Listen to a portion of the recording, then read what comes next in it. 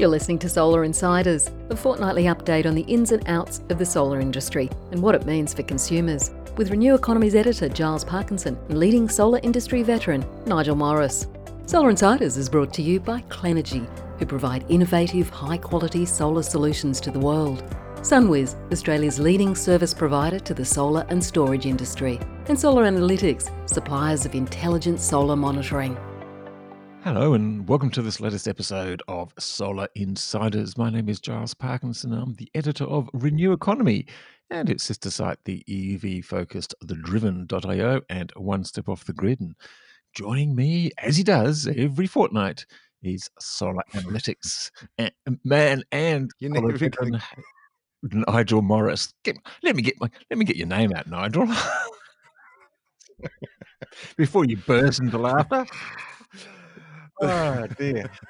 Well, maybe it's not wonderful to be here again, Giles. It's wonderful to be here again with you. You're never getting rid of me. When can we talk about electric motorbikes? Well, we can talk about it right now. In fact, that was going to be my first question. Do we hop into the record installs of solar PV, or do we actually tell everyone that you have now got you've now lined up your date for your test drive on the Harley Davidson electric motorbike? Now, I've got my leave application in with the boss. Whoa. I already set it all up. Well, consider that. I'm gone for the day, mate. Is that okay? Yeah. He was very good about it. He said, "Of course you're going. Of course you're." Already, God, that invitation only came. I've got a good boss. That invitation only came in half an hour ago, Nigel. You do work very quickly. I'm impressed. It must be the lunch at lunch somewhere down in Cronulla, I suppose. Now, look, Nigel, you do have to tell the listeners. I mean, we all know what normal Harley Davidsons sound like. What do you think an electric Harley Davidson sounds like?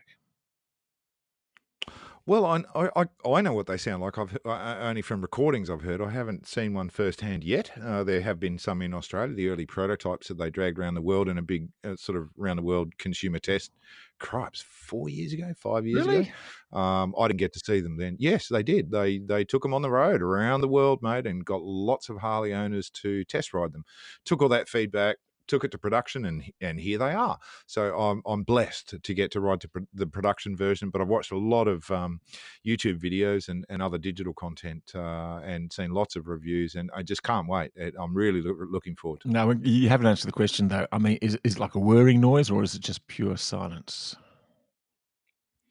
No, it's not pure silence. Like any electric motorcycle, there's always some drivetrain noise. At the minimum, you're going to hear tyre noise, right?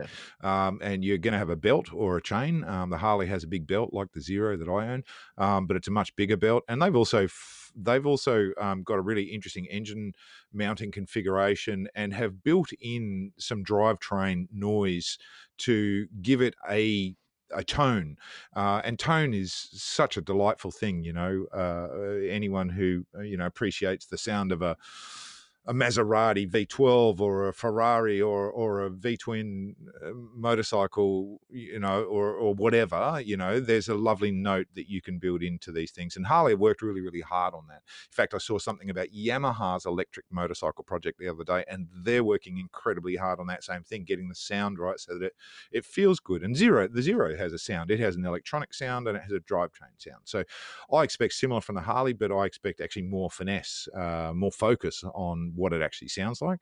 I don't really care what it sounds like, Giles. It'll be 90% quieter than an internal combustion engine bike, which is what I love. I love that about them. It makes the riding experience less cluttered. I've got no gearbox to worry about. I've got no clutch to worry about. I just open the throttle and gas it. Well, it's not gas. It's you're gonna have to think of another name. Electronic. Have to just electronic. Yeah. Spark it up. Spark it, Chad. Spark it. Yeah. That's it. Spark it up. I like it. That's more like it. So yeah, suffice to say, there'll be a bit of noise, but it's more, Well, I did ask, as you saw, I think in my reply, if I could take my microphone kit.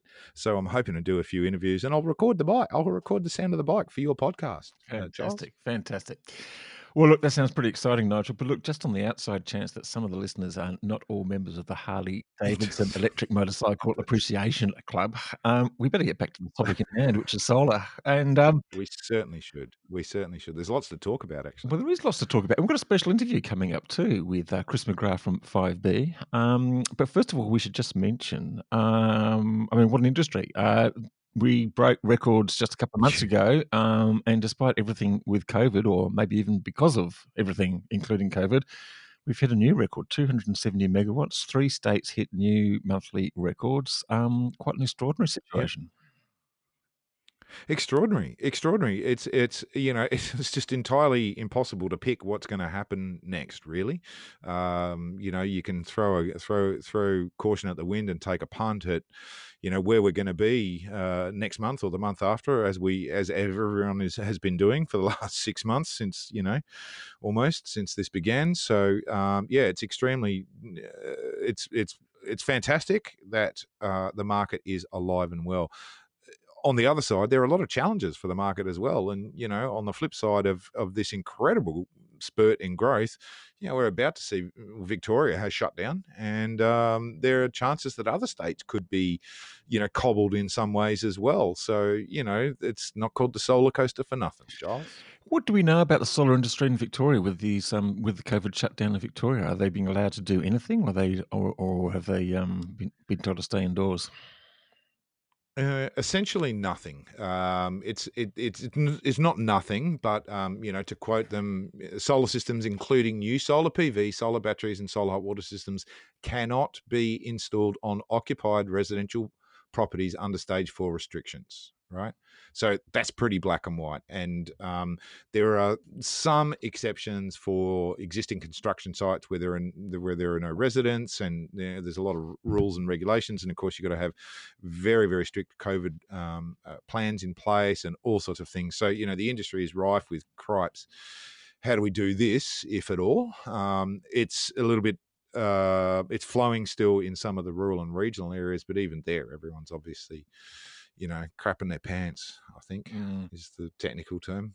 Giles, it's not good. No, it's a very technical term. But look, on that point, I mean, we do know how that people are having it tough, not just because they're either directly in the solar industry, they're directly impacted by this sort of shutdown, or they're just sort of dealing with the sort of shutdowns in general. And we've got a lot of really good feedback, Nigel, from that interview that you did with Huon last week in the last episode. And if you haven't already listened to it, and I'd recommend people listen to that. Some people described it as the best episode ever. No way, really? Yeah, absolutely. No, there's some really good feedback from that, and I think people really appreciated Huon opening his heart about he's dealing with the COVID issues, and the sensitive way that you handled it as the interviewer, Nigel. So well done. So and I can hear Excellent. I can hear your dog. Excellent. Your dog is in agreement. I am. Oh, Jesus. The phone's going off as well. Sorry, it's all happening. The phone's going off. The dog's above me, barking his head off because I think one of the kids is coming up the steps, and my wife's trying to ring me. I think she's arrived with the shopping and wants her hand up the hill. So I apologise for all the background clatter. But let's get back to solar. I think we're just going to take a break and hear a message from our sponsors. Clenergy is an Australian-founded enterprise providing innovative, high-quality solar solutions to the world. Clenergy's innovative approach and engineering expertise gives them a unique edge to create the right base framework for all solar applications. Their range of high-quality products and services include PV mounting, ground mounting products, and solutions for residential, commercial and utility-scale projects. Visit clenergy.com.au and find the right framework for your solar application. And we'd like to thank all 3 of our sponsors to this podcast, Clenergy, SunWiz and Solar Analytics, without whom, well, we could probably do it, but it'll be a bit of a struggle anyway. So, Nigel, thanks for all those supporters. I'm not buying the T-shirts. I'm not buying the T-shirts. We need the sponsors, mate. Careful. Absolutely. We do love the sponsors, and we know they get a kick out of it. We do. Good feedback, and it's good for them. So, look, while we're on sort of flipping, handling the ball, let's go to the interview that I did with Chris McGrath from 5B. Look, 5B are just one of those delightful companies in Australia. They're innovative. They've developed new technology around the solar installations.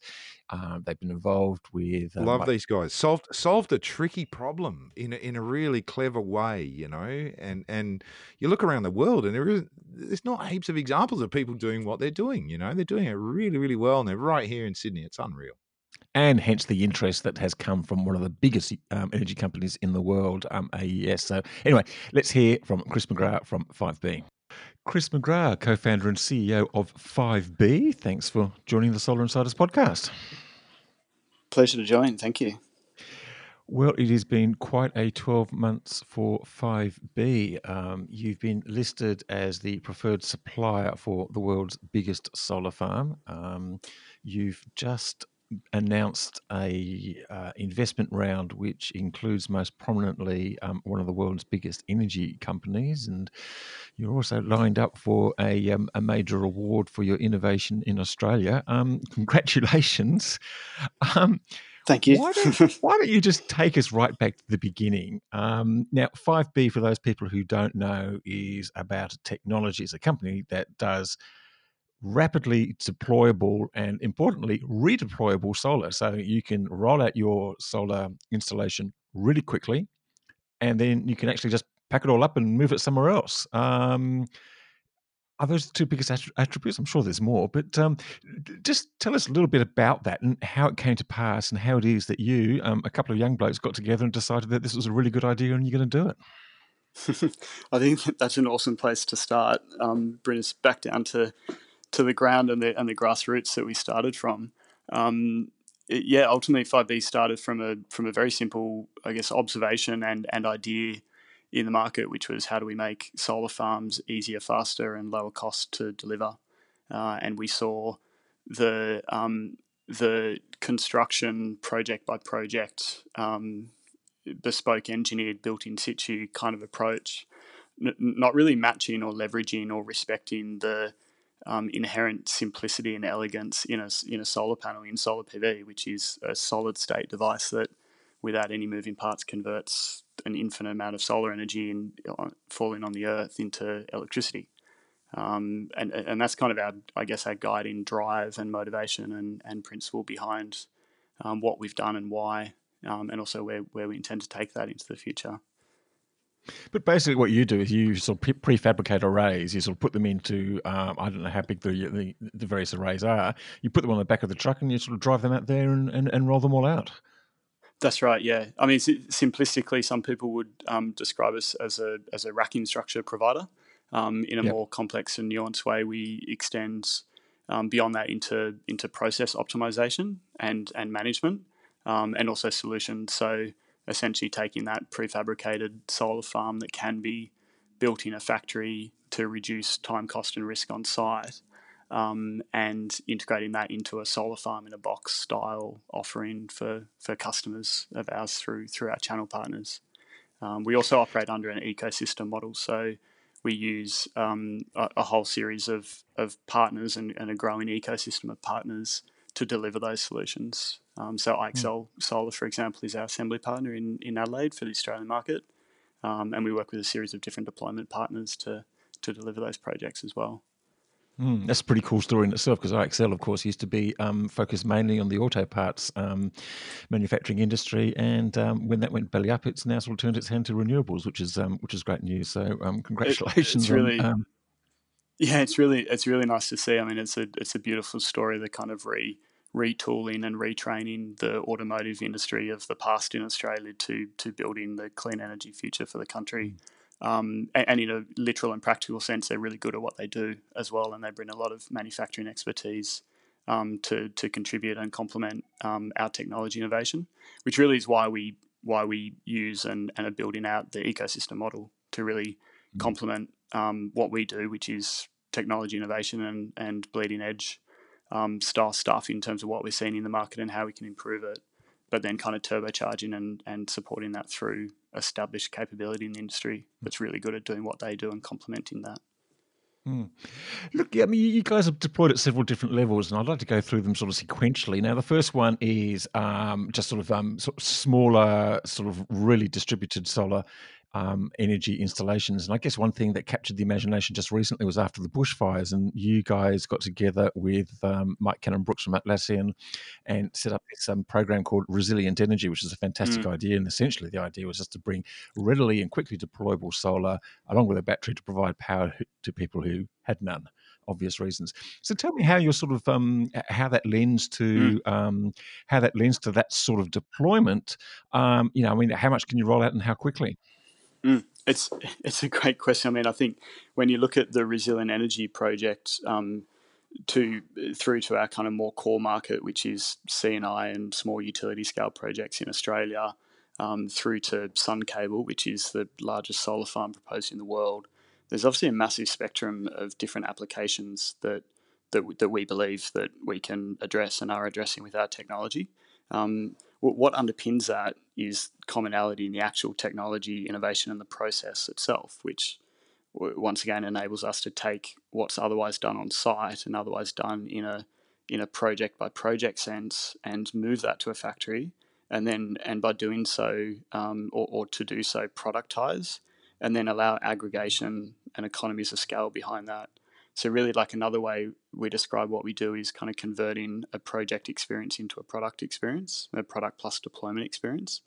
And then that can be kind of applied to lots of different market segments or product applications. So we build everything or deliver in partnership with our ecosystem solutions for anything from tens of kilowatts in very remote properties, such as the bushfire affected communities, right through to large central solar farms.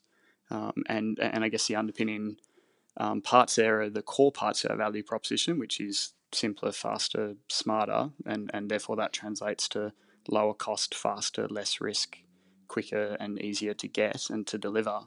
And then there's a few kind of value adds or additional parts of our value proposition that come out in different applications. So for example, it can also be redeployable. Doesn't mean it's more expensive. It just means you can pick it up and move it if you want to. It doesn't penetrate the ground very much, so it's really good on high high geotech risk sites, rocky sites, or subsiding soils, for example. It's also very land dense, so it's very good on high energy density. So it's very good on sites that are more constrained for land, such as like in around industrial areas or environmentally constrained sites, for example. So there's a real spread, but there's a very common element behind that all as well. Yeah. I guess though that you're not going to have sort of sheep grazing in between the rows of panels as you see in some nice glossy photos. That's not the idea here. It's kind of the opposite of our approach and our discipline, I guess. Yeah, I mean we we sit into an interesting new market trend, which we believe is the way of the future, which is around high energy density solar farms. Belectric and their east-west PEG solution is another example of that.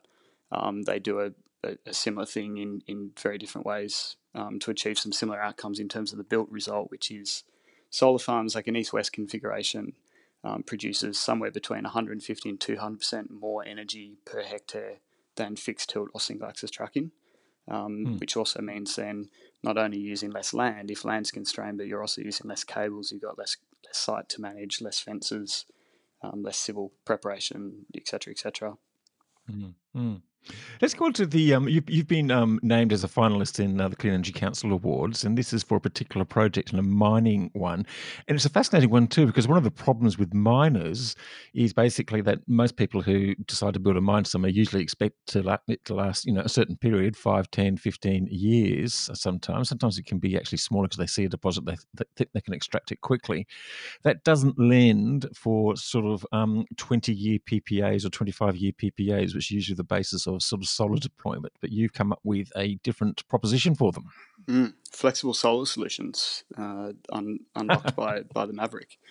Yeah, so the problem that we're trying to solve in that space, and I guess this is another permutation or another application of our underlying common technology, the Maverick solution, is that because the Maverick solution is inherently redeployable in the way that it's constructed, and that really just comes about because it's rapidly deployable. And then back to the question around our origin story, in one of our first prototypes, we needed to pack it up at the end of the day and take it home because we didn't own the site that we were using to practice. And on the way home, we realised, wow, that's redeployable. So we've achieved what we kind of describe as native redeployable. It's a true story. I like that. I like that. Yeah. Well, how all great innovations come. Oh, we've just done something. Oh, let's do it again. And we genuinely can't claim credit for intending for it to be a redeployable solution. And hence why we describe it as a natively deployable solution. Natively redeployable solution. And the reason we explain that is because a lot of redeployable solutions in the market, or that have been in the market, have really targeted the redeployability as a core feature, and essentially have engineered in complexity to the system and cost to achieve that redeployability. Whereas for us, it came as an afterthought or a byproduct. And because we basically started with a clean sheet of paper, redesigned the way that we saw a solar farm being deployed for where market trends are today and into the future, which is that solar panels are getting cheaper and cheaper. And that implies that the challenge becomes, how do you get the solar module from the factory in the point of manufacture to the site, wherever it is around the world, in the lowest cost, fastest way. And the way that we did that was through prefabrication and productization of most of the work in the factory, and rapid deployment. And rapid deployment also then means you can do rapid redeployment. So the flexible solar solution approach is basically to take that underlying capability and couple it with a feature or an offering through finance solutions, which enables short-term flexible solar financing or solar leasing. You can give it any number of names. It's not a new idea. It's been done, or it's been tried to be done in the market previously. But I guess a big difference that we're bringing to it is that the underlying technical solution underneath it is so low cost and so fast and so easy to use that it actually will make it successful. So really the outcome we're trying to achieve is to be producing lowest cost energy possible for these mine sites or short-term applications without the long-term capital commitment or the long-term contract or lease or OPEX commitment. So we're getting down to a commitment period of somewhere in the order of kind of 3 to 5 years. And we can do that at a price of the energy output from that offering that's super competitive. That's a big chunk lower than the underlying diesel or gas price on those projects. That's great. Now, one project which I imagine will not be readily redeployable is the 10 gigawatt Sun Cable project. Now, this, just to remind listeners, is what would be the world's biggest solar project, 10 gigawatts in the Northern Territory, possibly accompanied by up to 30 gigawatt hours of battery storage, ostensibly to supply Singapore via a subsea cable of almost 4,000 kilometres long, massive batteries at either end of the cable, possibly some power going to local manufacturing in Northern Territory, or even some people who want to do something with hydrogen. I mean, it's a project of such stunning scale that we don't actually know whether the numbers will ever land up and line up, and actually make it happen. We pray that it does, because it'll just be fascinating to see. But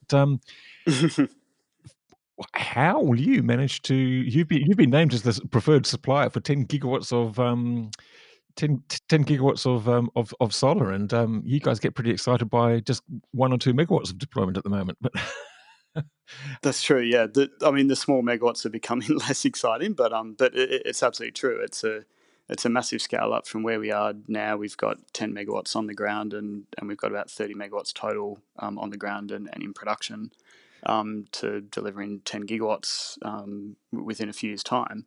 I think I guess I'd say 2 things. Firstly, one is that the ecosystem model that we've developed has always been geared around us bringing our unique angle and our unique technology to the space, and then coupling that with established, recognised, reputable industry capability and experience, either in the solar space or more broadly. And helping to reorientate or recalibrate that to simply a better way to build a solar farm. So what that means for Sun Cable is that, to put it simply, we won't do a lot of heavy lifting for the project. We're not building industry capability or industrial capability to build a 10 gigawatt solar farm. We're helping to enable Sun Cable as a very special customer of ours to deliver that through partners of theirs. So using standard modules from any number of solar module providers, a few special bits that we enable manufacturing partners to supply, and then a series of different kind of contracting or delivery partners that we then train and enable through tools and software and our platform to roll the thing out in record time and in record speed. And then I think really, when we look at Sun Cable as a customer and say, well, why did they choose us? It's an interesting question, because obviously there's a big challenge for us to be scaling up from where we are today to be delivering that. But when you look at the fundamentals of the challenges in their project from a solar specific perspective, the scale of the project and the remoteness of it really is something that I think can only sanely be approached from a prefabricated, productized, centralized prefab plus rapid deployment kind of mentality. And we would assert that we're the only ones in the world that are doing that successfully currently, and probably will be for a period of time. So really, it's not to say that we enable the project. I'm sure that they could build it other ways, but it is a very logical conclusion to come to that is the best way to build a project of that scale in that kind of remote location. Well, just shows some of the lateral thinking that's going on in there. I mean, just simply to have the audacity to sort of think of that whole project as even remotely possible is extraordinary in the first place. So to take that sort of thinking to actually pull it off. Yeah, absolutely, totally. Absolutely. May I suggest some electric? And from a customer, you're going to have some electric trucks to deliver it. Naturally, that would be part of our vision. Yeah, absolutely. And when we look at Sun Cable as a customer, I mean, to your point, they are inherently innovative and audacious in terms of what they're trying to achieve, and they're also looking at the problem and the challenges of the delivery of that project from an untainted and from a real fundamental or first principles kind of perspective, which really aligns with the approach that we've taken to our part of that problem space and how we're trying to solve it. So it really resonates, I guess, with their style of thinking, which is necessary to pull off such an outrageous project. Mm-hmm. Well, it'll be interesting to see what happens. And when do you expect to hear about the go-ahead? I suppose it's going to be in the next couple of years before all the it's considered feasible, and then you get all the approvals in, and then you've got to get the finance and stuff like that. So, although that's probably somebody else's problem. Yeah, I mean, yeah, that's right. Yeah, we're constraining our challenge to the part that we do best. Sun Cable have obviously got their own timeline for that project, of which they're a customer to us. So we'll eagerly await the order. Simplistically, behind the scenes, there'll be a lot happening between now and then, and a number of kind of important stepping stones and milestones and demonstrations and design feasibility, logistics planning, et cetera, kind of work being undertaken to both to be ready to do that and also to demonstrate to all the various stakeholders in that project that we and Sun Cable will be ready to deploy that in a beautiful, streamlined, low risk, fast, lowest cost way.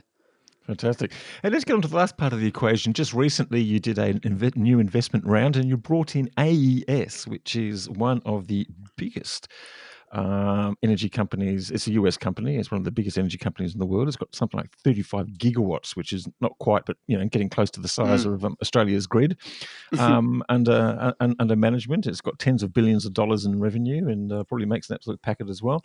And they've bought into your company. Why? From our perspective, that's probably a good explanation of another keystone that we needed and now have to scale the business and to validate our approach to be able to build the likes of Sun Cable projects. From AES's perspective, they have approached the challenge or the problem that we're solving from a different perspective. They, as a large solar customer and a large developer and owner operator of solar farms around the world, wanted to find a simpler, faster, lower risk, value-added way to do that for their customers. And they were traversing the world, and it was actually the Sun Cable announcement that came out towards the end of last year that alerted them to us and what we were doing, and in a match made from heaven, they found us, which is kind of unusual from an investee kind of story. We also door knocked, probably close to 100 100 different potential investors, as you do when you're trying to raise money as a small growing business. But we had a really deep resonance with AES right from the original conversation, and they can see both what we're doing today with our technology, or what we know we can do and what we've shown them we can do over the coming few years, but also a much deeper alignment in terms of strategically how we see the industry evolving and how we can help it evolve and contribute to making the outcomes from that better for the customer and better for their business. And also for them, their ability to contribute to that. So AES have investments in and participation in Fluence, which is the world's largest grid-scale energy storage business, and also Uplight, which is the US's largest digital energy management platform for consumers. They've got 100 million customers out of 200 energy meters in the US or something like that.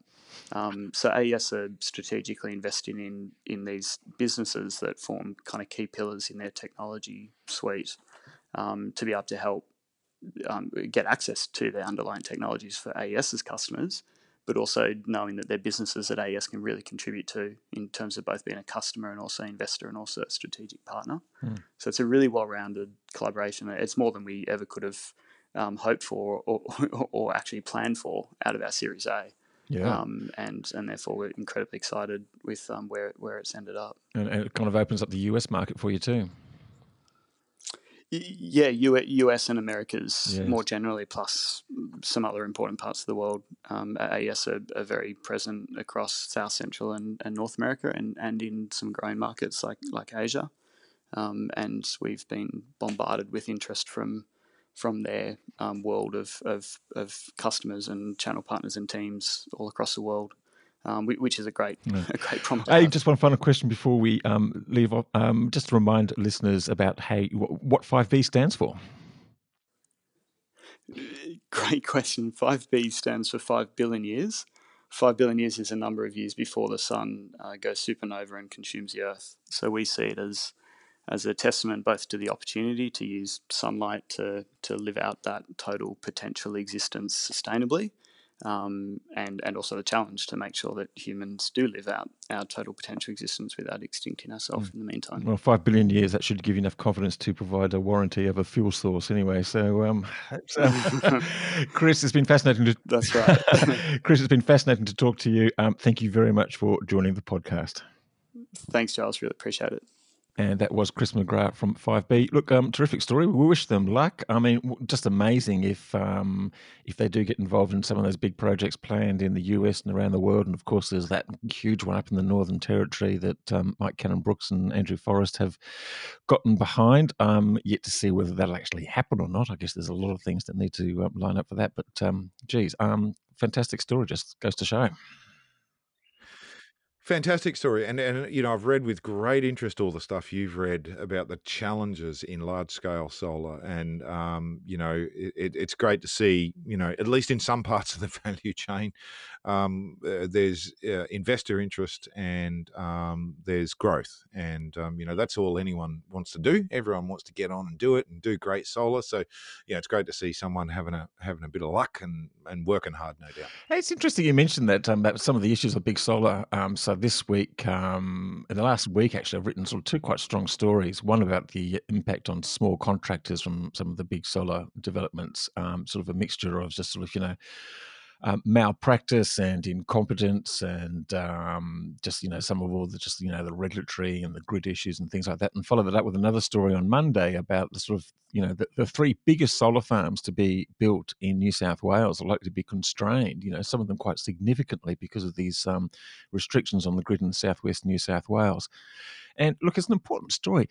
Boy, did I cop an earful from all these people who rang me, just afterwards it was published this morning, and I had my ear chewed off. Like I've never had my ear chewed off before, actually, but it was really, really interesting. It was people who had three or four completely different perspectives on the story. And just someone said, I've gone too soft on the regulators and the institutions, Giles. Mate, this sounds like it was dictated to you by one of the development companies or just a bunch of cowboys. And another one just sort of saying, well, you don't understand the grid issues and blah, blah, blah, blah, blah. And it just goes to show the complexities and the competing things. It's a big issue, man. It's a big issue, and there's so many competing parts. And sure, there's no doubt there's some people out there who don't know what they're doing. There's some people out there who are cowboys. There's some people, the overwhelming majority of people, just as we've been talking about in the rooftop industry, are people who want to do the right thing and who are really responsible and who produce a good product. But like any industry, and the solar industry is like any industry, be it rooftop solar or large scale solar, it gets kind of, there's some people out there who either don't know what they're doing or just cowboys, or regulators struggling to catch up. And there's obviously been just a lack of planning, a lack of interest from federal policymakers, and it's kind of all thrown into the mix. And then you get sort of situations like this and everyone's blaming each other. And it's not surprising that happens. And it's impossible for us to know what's going on. I remember I got one call today just to say, mate, you don't know what's going out there. I could tell you what's going out there. Well, why don't you? Well, I can't because it's confidential. I go, well, that's exactly the problem. I'd love to know. It's a really interesting topic, Giles. I actually it prompted a couple of calls from guys I know as well, and a couple of guys who are working on big solar stuff and these big farms, and some of them are doing okay. There's no doubt about it. There are some people out there who are kind of weaving their way through, be it the 5B guys or be it some of the guys who are doing, the deployment and construction stuff, or solar installers made good who've built, I know guys who've built, digital pile drivers who are doing, remote controlled GPS pile driving as a speciality. So there's all sorts of niches in here. And the EPC companies are one part of a big ecosystem. So, your article was focused on that part of it, but there are pros and cons all over the place, and challenges. My gosh, hyper competitive. Your article highlighted how many players there are, which is a huge challenge for just surviving in that industry. And we've already talked about some of the pressure that can bring on companies like Today Solar, who unfortunately went under recently. And as you said, there's all manner of things going on. Absolutely. So, I think it's a really interesting topic, Giles.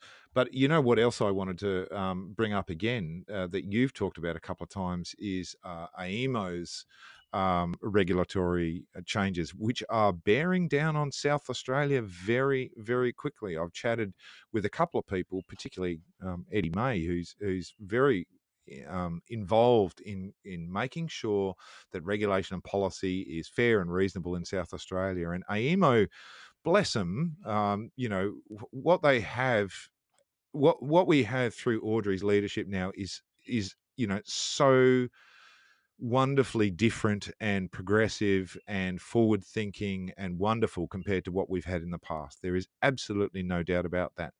But the regulatory change that is bearing down for a September 1st change in South Australia has the potential to cause some pretty nasty disruption in the industry if it isn't managed very carefully. The imposition of low voltage ride-through requirements on inverters is technically due on September 1. Now, there's a lot of grey area around all of this, but that's the nub of it. The simple fact is, Giles, that the vast majority of inverters, from what I'm told, there's only one so far that has actually passed the test, and this comes into force in 2 weeks. Technically, the AEMO could enforce a mandate that no more solar is put in unless that compliance can be met. That's fairly substantial if it happens.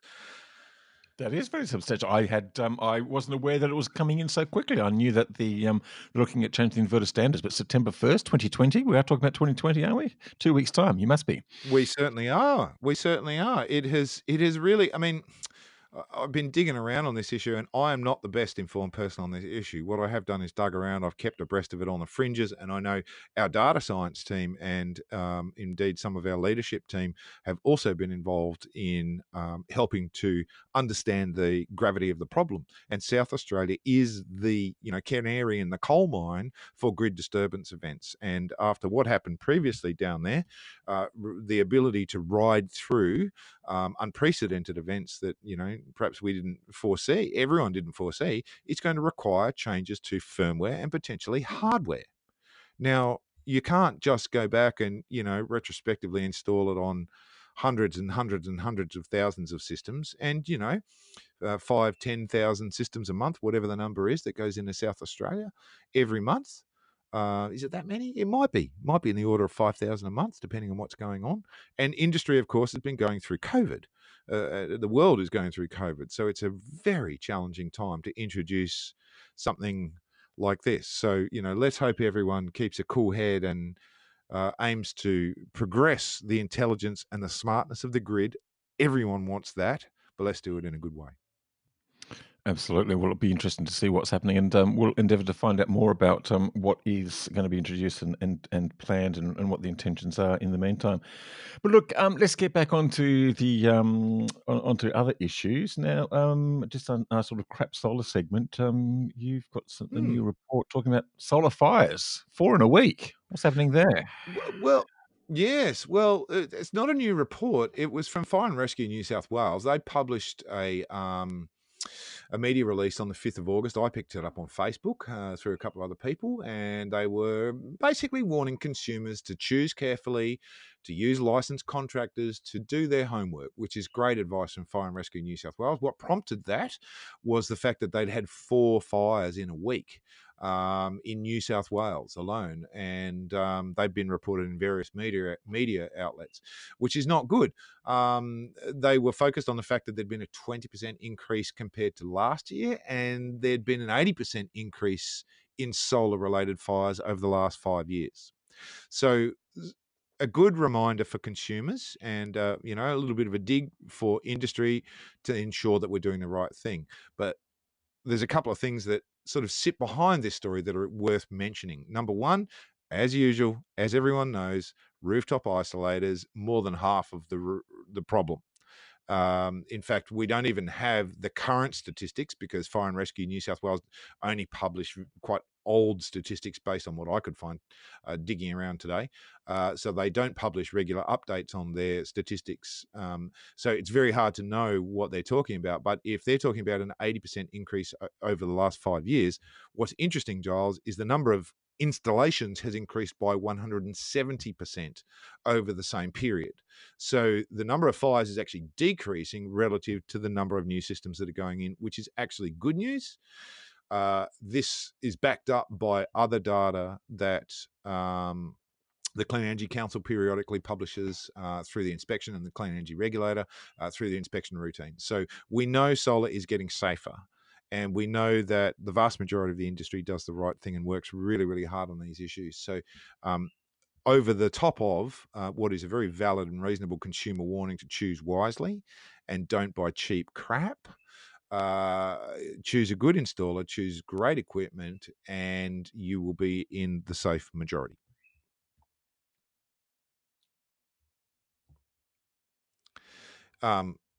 While Giles is trying to find the unmute button, I'm going to continue on this because I found it. One of the other. Good. Shall I just keep going? I think you should keep going. I'll mute myself again. Well, there's a lovely angle to this story, which I picked up on, which you may not know about, but there was a story about a fire up in Newcastle in the last month or so related to this issue. And in the series of photos that was posted online, I happened to see a fire extinguisher, a nice chrome fire extinguisher in this shot, and it had a label on it that said PV stop. And I went, hang on, what's PV stop? And I dug in, and sure enough, it's my old friend Luke Williams, who is a true solar industry veteran, been around for more than 2 decades in the industry, runs a terrific little business. But he, years ago, helped develop this product and get it to the market, which is a fire retardant coating for solar panels, Giles. The idea is, if there's a fire and some of the solar panels are still working, they're going to be generating power if they're in the sun. So, blocking the sun out is a great way to stop any arcs in particular, and DC arcs are a particular problem. So Luke helped develop and launch this product, which literally spray on with a fire extinguisher. It coats the solar panels in a kind of a polymer film, I think it is. It comes out of liquid, sets fast, sticks to anything, is fire retardant, helps put the whole thing out, and critically, blocks the light off so that if there is an arc fault, it'll stop it or slow it down completely. Amazing product used in this local fire. Fantastic. And then what happens to the panels? I suppose they're gone. I mean, there's polymers on there and they can't be removed. And that's it. No, funnily No. enough, I jumped on the website. I didn't even, this isn't a spruik from Luke. I just jumped on his website and had a look, and he said, no, you can actually peel it off. It peels off like a thin plastic film. So, if you've got undamaged panels, you're probably going to replace the whole thing anyway. But if you happen to be able to save some, you can peel this stuff off, and it'll just come off and doesn't cause any damage to the panels at all. So it's a wonderful little product made in developed and made here in New South Wales. Wonderful little product. So, And so who's using an antidote to crap solar. An antidote indeed. An antidote indeed. I'm just one. I don't know whether I'm muted or unmuted at the moment. Nigel, can you hear me? No, I can hear you. Yeah. You're talking. Fantastic. Oh God! Look, it's a funny button there. It just sort of sometimes looks like it's on, and sometimes it looks like it's off. But anyway, so this fire retardant though, who is it applied by? Is it applied by householders or fire rescuers or I think the guys have mostly gone after fire and rescue. They've been at this for a few years, trying to get it taken up. And there are clearly this was wonderful to see it in use. So there are clearly some taking it up, which is wonderful to see. It's a great, safety product that should be in the rescue service. So great story. Good stuff. It is a great story. Thanks for picking that one up, mate. It's what I probably do. getting to. Yeah, it's what you do. It's what you hear. There's important EV and battery news too. There's some more local stuff that I picked up that you did I put that in the note to you? Did you see that? Yeah, is my mute button still on, or are you just sort of talking over the top of me? No, you keep going. No, I was just going to introduce the next section, some EV and battery news that you sent through. Just got very untidy, Nigel. Yes. Well, it's Monday. Hard. It's Tuesday, actually. Oh, you're right. It's Tuesday. Sorry. I'll focus now. Giles, what are we going to do? We're going to wind it up with one more story about another interesting local product. Go ahead. So, listeners, apologies for the diversion there, but it is always fun podcasting with Giles. For those of you who may have come across the eCult battery over the last, maybe 5 or 6 years in Australia, that since they launched, it was a battery product developed in conjunction with CSIRO, or at CSIRO, in fact, and they launched it out. They formed lots of partnerships with the big East Penn battery company out of the US. And what they did was they, in conjunction with partners, developed a smart lead acid battery. So it was always a bit of a secret sauce, but what they did was they constructed a new type of lead acid battery that had wonderful promise and wonderful features and in many ways. They launched it. They've been around the traps and at all the shows, and I've sat on panels with some of the lead guys from there. A wonderful bunch of guys really doing some great stuff. They've gone a bit quiet though, and I actually had an installer call me last week who highlighted to me that one of the installations that he was involved with, helping a customer who had an off-grid solar system, he helped him line him up with an eCult battery system. And recently he was contacted by eCult and advised that they were going to refund the vast majority of the not insubstantial money involved in him purchasing that battery bank originally, about 2 or 3 years ago, if I recall correctly, maybe 4. So they've offered him almost a full refund, not quite, and said, we want to pull the battery out. Sorry, it's not suitable, and we don't have a reasonable replacement, so we're just going to refund your money. Now, that made us wonder what's going on. So I also then looked up the Battery Test Centre in the ACT, who've been running probably the best battery test in Australia, most comprehensive at minimum tests in controlled conditions to look at different types of battery technologies. The eCult battery was on that test rig. It failed the first time; it was replaced. It failed a second time; it was going to be replaced, but then wasn't, so is now no longer in the test. We know there were 2 failures there.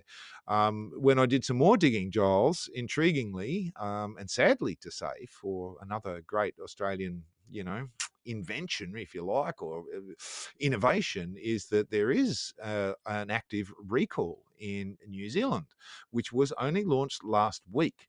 I discovered this, digging around and trying to see what I could find out about these claims. So there is an active recall for eCool batteries in New Zealand. There is not one in Australia that I'm aware of. We do know from rumour, fairly well substantiated rumour, that there has been at least some noise around refunds and pulling these batteries out. So I'm not sure what's going on. I hope they get through it, because I love innovation and I love Aussie-made products. But there's something going on there, Giles, that everyone needs to be aware of. Love to hear from listeners or owners if they've had experiences around this. Yeah, well, it's a bit sad to hear, but yes, no, I remember seeing eCool around the shows, and something to keep a watch on as well. Well, Nigel, it's been an entertaining episode of Solar Insiders, I have to say. And apologies, if nothing else. Yes, I don't know if we can. I don't know if we can top last week's. If we got the best ever episode, we'd have to come up with something. You're naked, right? Is that how we're going to top last week? I don't think we're even going to go there, Nigel. I just don't think. I think we just sort of cherish last week's episode and just sort of say that's one on the bag and cherish it. And so thanks once again to our sponsors, SunWiz, Solar Analytics and Clenergy. And thanks to all our listeners, and we'll be back in a fortnight.